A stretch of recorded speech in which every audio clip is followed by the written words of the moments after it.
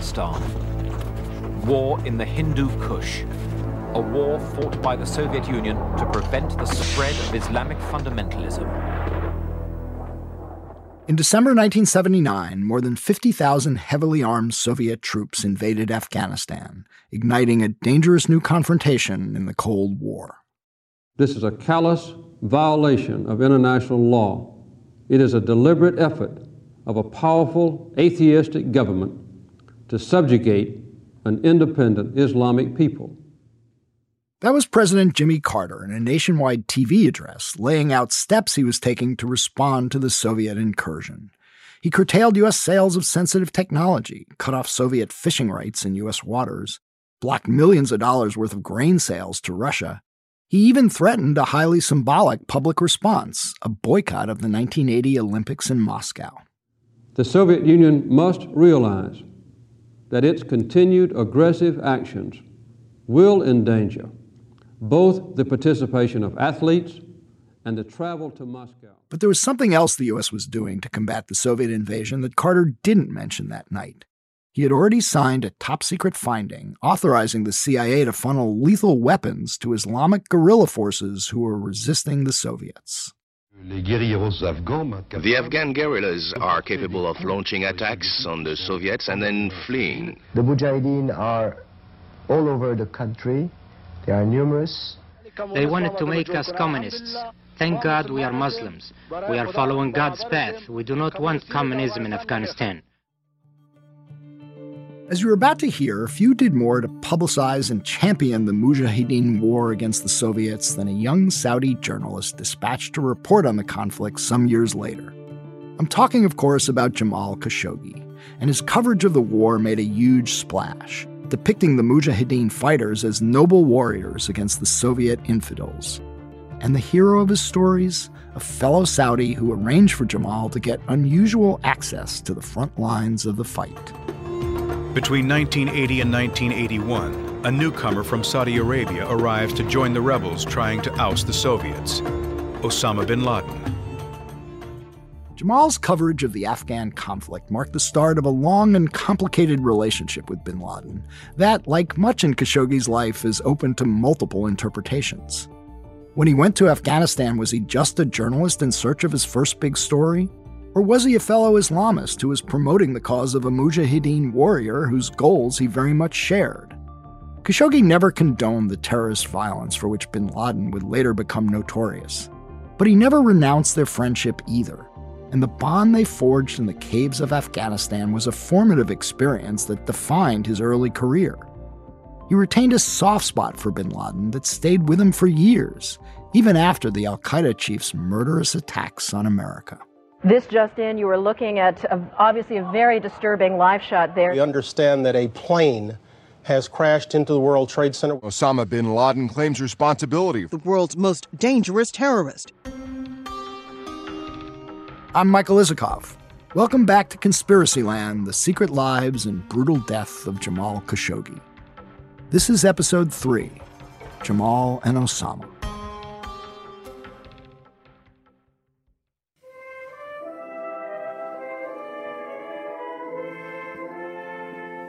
The path that led Jamal Khashoggi to those caves in Afghanistan winds through a college campus in the heart of Middle America.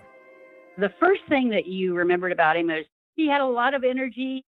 He was also really focused on what he wanted to do in life. That's Ginny Thompson, an old friend of Jamal Khashoggi's from his college days. Like his older cousin Adnan, the arms dealer we heard about in the last episode who attended school in the United States, so too did Jamal Khashoggi. Jamal had been born the son of prosperous date farmers in the holy city of Medina. But when it came time to go to college, he wound up at Indiana State University in Terre Haute on the banks of the Wabash River.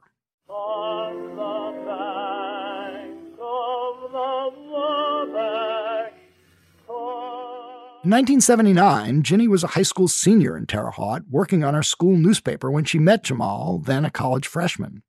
What Jamal wanted to do, she says, was to be a journalist. He wrote his first story for the college newspaper about UFOs. But at the same time, Thompson also recalls the quiet ambition of her new friend.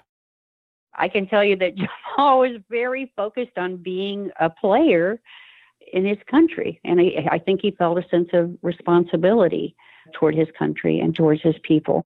He wanted to be an influencer. You know, isn't that what the ultimate goal of any journalist is?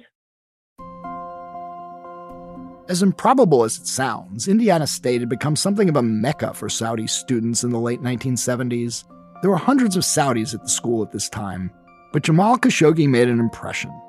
A devout Sunni Muslim with strong views about heretics in their ranks. I considered him a friend, and I think he considered me a friend, or at least a Muslim brother. But to me, he was just a practicing Muslim. He fasted during Ramadan. He prayed at the mosque. He attended the mosque regularly. Omar Farouk, an American convert to Islam, lived in the same apartment building as Jamal, and the two of them bonded at the local mosque. Did you pray with him at the Islamic Center or at the mosque? Of course, yeah. We would have prayed for our Friday prayers or any daily prayers. It would not have been uncommon perhaps to run into him. 1979 was a tumultuous time in the Mideast, and not just because the Soviets had invaded Afghanistan. It was also the year of a revolution in Iran that overthrew that country's secular but repressive Shah. Fundamentalism took hold with a fury and a force that helped ignite the still impoverished masses in Iran, who felt they had little reason to be grateful to the Shah. It was a subject that was very much a topic of conversation and even heated debate at the mosque. Jamal Khashoggi, like many of his fellow countrymen, was strongly opposed to the Iranian Revolution, according to Farouk. The radicals who seized power were Shia Muslims, not Sunnis like the Saudis, and the theological differences were a preoccupation of Jamal's, even to the point of instructing his friend Omar not to fraternize with other Shia at the mosque. So at some point, Jamal and I, he would have approached me about why I was spending time with these Shiites. This was prejudice toward the Shia that, as Farouk remembers it, Jamal very much shared with his fellow Sunnis from Saudi Arabia. As far as Jamal's attitude, I don't think it was different than any of the other Saudis, and that would just be, as I say, pure hostility. Just as important for Jamal and his fellow Saudis that year was another momentous event that shook the Middle East: an armed takeover of the Holy Mosque in Mecca.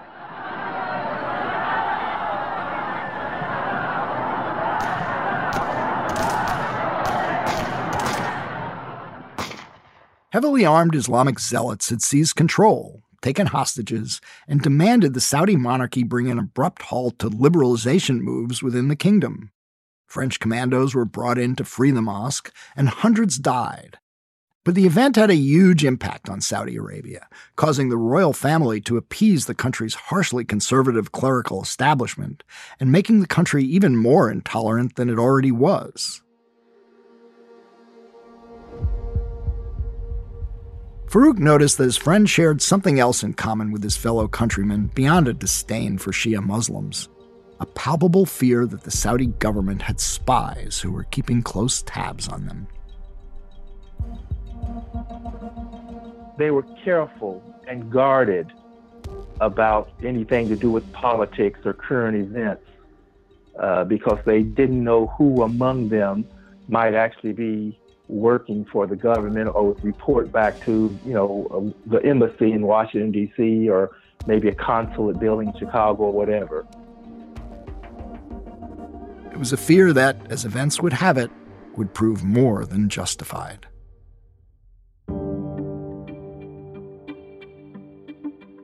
Jamal returned to Saudi Arabia and landed a job at a bookshop in Jeddah.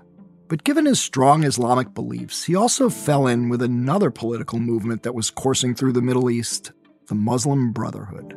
The Brotherhood was, in its earliest days, a secret society, begun in the 1920s in Egypt, that sought to place a purified version of Islam at the center of civic life in the countries of the Arab world. Jamal had identified himself with the Brotherhood as early as high school, attending meetings in private homes, going to lectures. But when he came back from Indiana, Jamal's religious activism led to a years-long friendship with another Muslim Brotherhood member who would play a huge role in his early professional life: Osama bin Laden. By his own account, Jamal Khashoggi said, bin Laden was a pretty good friend of his at that time.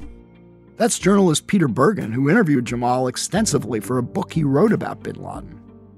I guess he talked to you somewhat about what he liked and admired about bin Laden. Jamal Khashoggi, the picture of bin Laden at this time that Jamal agreed with is that, this is a guy in his early 20s. He's modest, humble, retiring, a bit more religious than a lot of others, even in sort of the context of fairly conservative Saudi Arabia, somebody who was not listening to music, somebody who didn't put pictures on his walls, somebody who was very religiously observant. And that's the picture that Jamal Khashoggi gave of his friend bin Laden at the time. I met him in Saudi Arabia in the mid-80s. But many of his friends who were part of the movement at the early time were my friends. That's Jamal in 2005, describing his relationship with bin Laden in interviews he gave to another journalist, Lawrence Wright. Osama is from our generation, who were hoping to establish the Islamic State. Just any Islamic state, anywhere, because we believed that one state will lead to another. It could have a domino effect which could transform or reverse the history of mankind. Khashoggi is talking here about his views in the early to mid-1980s, years before bin Laden became the world's most wanted terrorist. But as his comments suggest, the two young Saudis shared a worldview common among Muslim brothers back then about the need to advance the cause of Islam and defend it wherever and whenever it was under attack. And at the time, there was no greater perceived threat to Islam than the Soviet occupation of Afghanistan.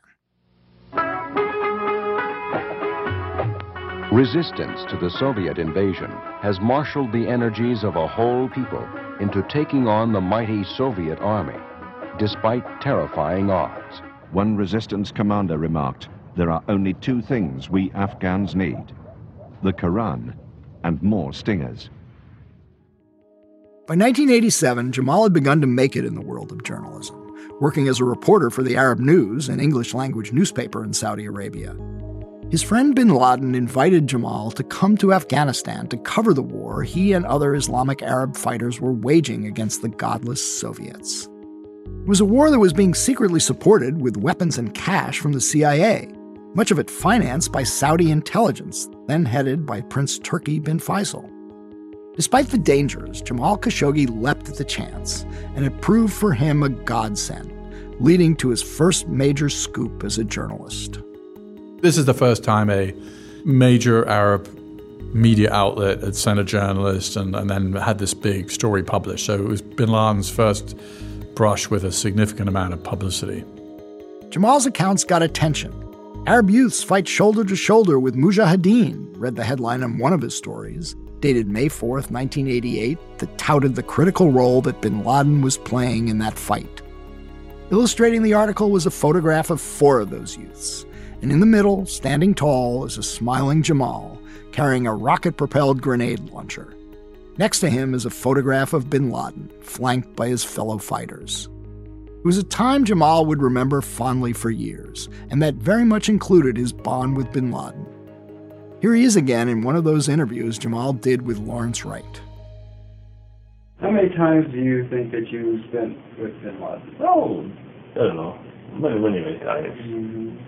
I spent traveled with him. I stayed in his camps, slept in the same cave in Afghanistan, stayed in his home in Peshawar. You're in Jalalabad. It was during Ramadan, and you were praying with Abdullah Azam and Osama, and it was very moving. Why was it moving? What was? Okay, it was moving because we were praying in some sort of a cave. It was dark at night, on candlelight.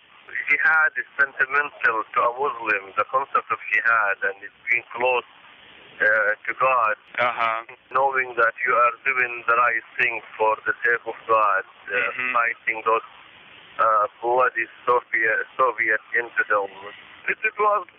It was a beautiful scene to me. Yes. Especially at that age.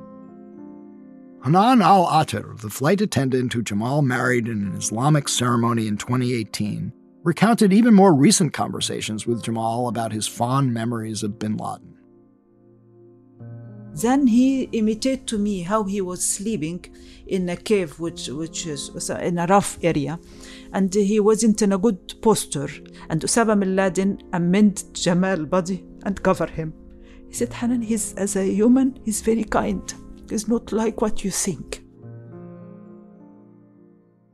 If Jamal's articles about the Afghan jihad gave bin Laden his first burst of publicity, they also put Jamal on the map as an important Saudi journalist. So much so that when an American academic, NYU political scientist Barnett Rubin, was in Saudi Arabia on a State Department tour in 1989, U.S. officials set up a meeting for him with Jamal at the U.S. consulate. And it was at that meeting that he gave me some copies of his articles, which included the first reference to and photograph of Osama bin Laden that I have ever seen. Rubin learned something else at that meeting. That Jamal, perhaps because of his newfound prominence, was a rarity among Saudi journalists, and that he would dare, at least in private, to raise questions about the conduct of his government. Well, it was typical Jamal. He even though he hardly knew me, he immediately started telling me how about the mistakes that Saudi Arabia was making in Afghanistan. The Saudi official who Jamal blamed for those mistakes was a senior member of the royal family, Prince Salman. Jamal contended Salman was diverting funds to small sectarian splinter groups in Afghanistan, undercutting the greater cause that bin Laden was fighting for. The point is that he was openly critical of one of the most influential, powerful Saudi princes. Yes, well, I guess he wouldn't publish that, but he was very frank in his discussion with me, yes. And how did that strike you about what he was saying? Well, it was very refreshing because when you go around the world and talk to people, you very quickly make a distinction between people who have something to say and people who are just regurgitating something. And Jamal definitely belonged to the former category. More than a quarter century later, Prince Salman would become king of Saudi Arabia, and he would later appoint his son, Mohammed bin Salman, as crown prince. He would have his own complaints about Jamal Khashoggi, but Rubin's account raises the intriguing question over whether that was, in part, the residue of a family grudge. In 1989, the Soviets withdrew their forces from Afghanistan, and bin Laden would return to Saudi Arabia. By then, he had secretly formed al-Qaeda, and his rhetoric took on a more radical tone. He railed against corrupt Arab regimes, including his own government in Riyadh, and the presence of American infidels on Saudi soil. The new enemy was America. Bin Laden, the man who declared war on America. He wanted it to get out of Saudi Arabia. Bin Laden would soon take off for Khartoum in Sudan. He was surrounded by hardcore Egyptians like Ayman al-Zawahiri, and his extreme rhetoric and funding of Islamic insurgent groups were viewed as increasingly menacing to the Saudi royals. One of bin Laden's cousins reached out to Jamal and asked him to go to Sudan to try to coax the country's prodigal son to renounce violence and return home. A move that was almost certainly blessed, if not assigned, by Saudi intelligence and its chief, Prince Turki. Well, that's an interesting choice, isn't it? Because, they didn't send one of their own family members. And they had to pick somebody that bin Laden would respect and possibly listen to. So Jamal was obviously in good standing with bin Laden at that time. And also he would have had to have been in good standing with the royal family to go at all as that kind of emissary. So what a strange position to be in. Bin Laden has already announced himself as an anti-royal family. I mean, he was laying a tax on the royal family right and left. And the royal family definitely wanted to shut him up. And so they agreed to have Jamal go be this intermediary. I wonder if there's anybody else that could have filled that role. Here's how Jamal described what he saw as his mission, framing it as a big journalistic opportunity. To me, it was another scoop if I succeed in doing My job was to get Osama to give me an interview where he will break the ice with the Saudi government and denounce violence.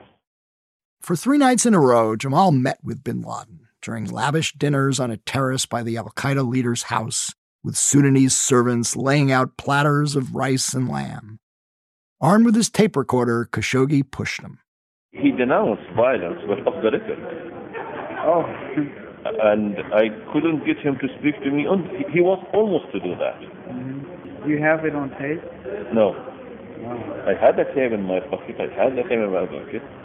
And I would put the tape in front of him and say, "Hey, I'm ready." No, let's meet tomorrow night. But each night, bin Laden resisted talking on the record. Instead, he reverted to boasting about his plans to drive American forces out of the Arabian Peninsula. "We hit them in Aden and they left," bin Laden told him. "We hit them in Somalia and they left again." In the third night, I said to him, "Osama, look, I am leaving the day after. If you decided to do the interview, call me." It was during that dinner that somebody approached bin Laden, and he got up and started talking with a group of men in the shadows who had Egyptian accents. When he returned, bin Laden started trying to cut a deal with Jamal.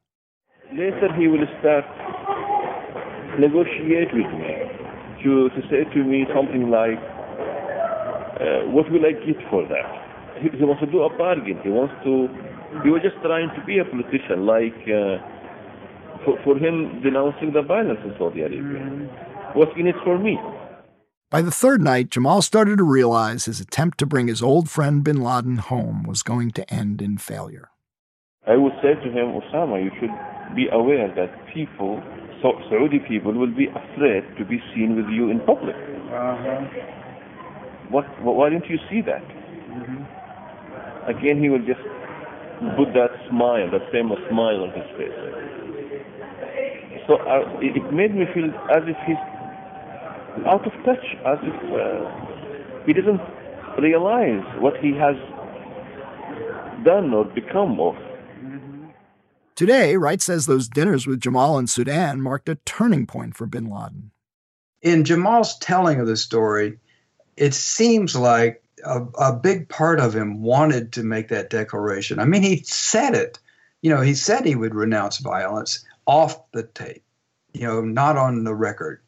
And then Jamal said that at some point during one of the meals, some of the Egyptians called bin Laden aside, and it could well have been Zawahiri or one of his minions, and gave him the news, you can't do this. But I think that there was a terrific longing on the part of bin Laden to go home, or at least have the ability to go home. And, that was a decisive moment in bin Laden's terrorist career, because he had the chance to go home and all would be forgiven. And moreover, they give him even more money. But he made a different choice. Did you get the sense that Jamal was frustrated? Oh, yeah, he was very frustrated. And for one thing, simply as a reporter, what a story. What a story that would be. I brought bin Laden home. Can you imagine?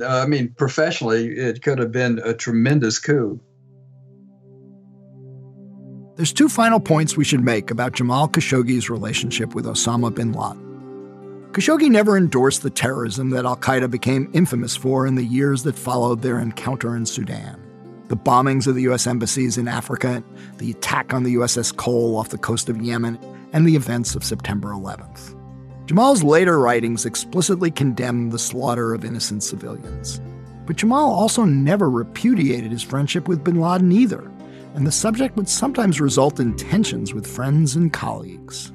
The thing with Jamal, there were so many arguments, so many things that drove me crazy that, there were, hundreds of times. Nawaf Obaid was a longtime friend of Jamal's who served with him in the years after 9/11 as a strategic advisor to Prince Turki, the former intelligence chief who had been tapped to be the Saudi ambassador in London. Obaid says Jamal for years had a hard time accepting bin Laden for the terrorist he was. And it took him a while to really factor in that Osama was the person that the Americans were saying was, and the Saudis were saying he was.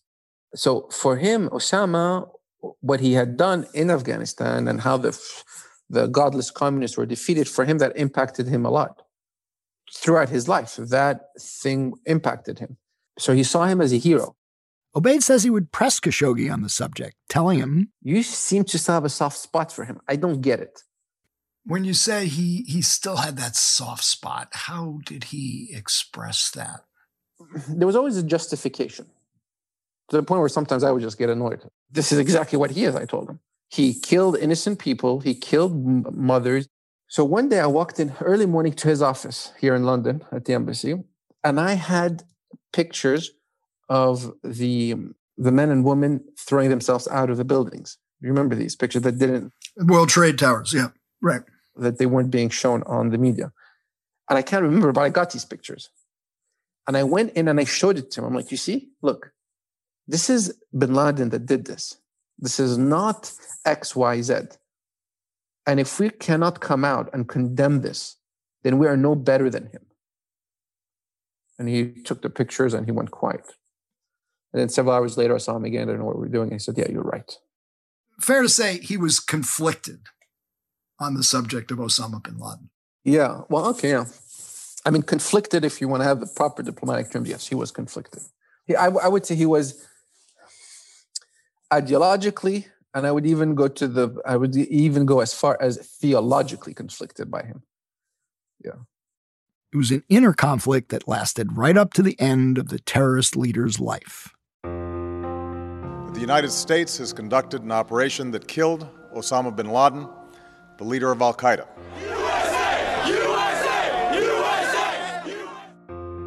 For many Americans, the raid that killed bin Laden was a triumph that brought ultimate justice to a mass murderer. Within hours of the raid, Jamal Khashoggi tweeted in Arabic about the death of his old friend, who he referred to by the nom de guerre he used in Afghanistan, Abu Abdullah.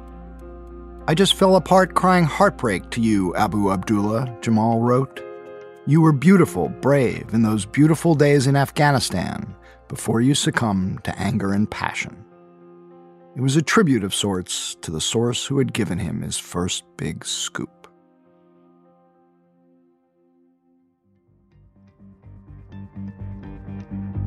Next on Conspiracy Land, after a stint as a Saudi media spinner, Jamal returns to journalism and is caught up in a revolution sweeping through the Middle East.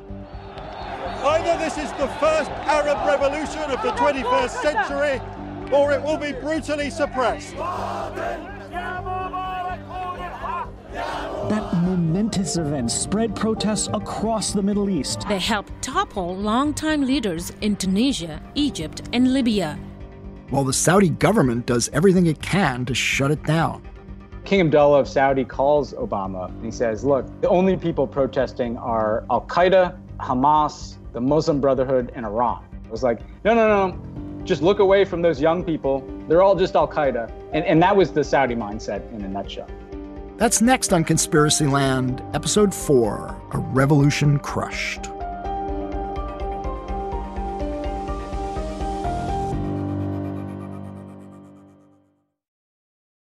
Conspiracy Land is a production of Skullduggery, the Yahoo News podcast I co-host every week with Yahoo News editor-in-chief Dan Kleidman and the Brennan Center's Victoria Bassetti. In putting together this series, special thanks to Suzanne Smalley for yeoman's research and tracking down sometimes elusive interview subjects. And as with our past Conspiracy Land productions, a huge shout out to the folks at Long Story Short, executive producer Bob Ewell, associate producer Emily Russell, and editor Andrew Strassel, with audio recording and mixing by Aaron Hoffman and Evan Sevilla, and research by Josh Hall and Belinda Shao. And of course, LSS Chief Jessica Stewart. None of this could have happened without their invaluable work.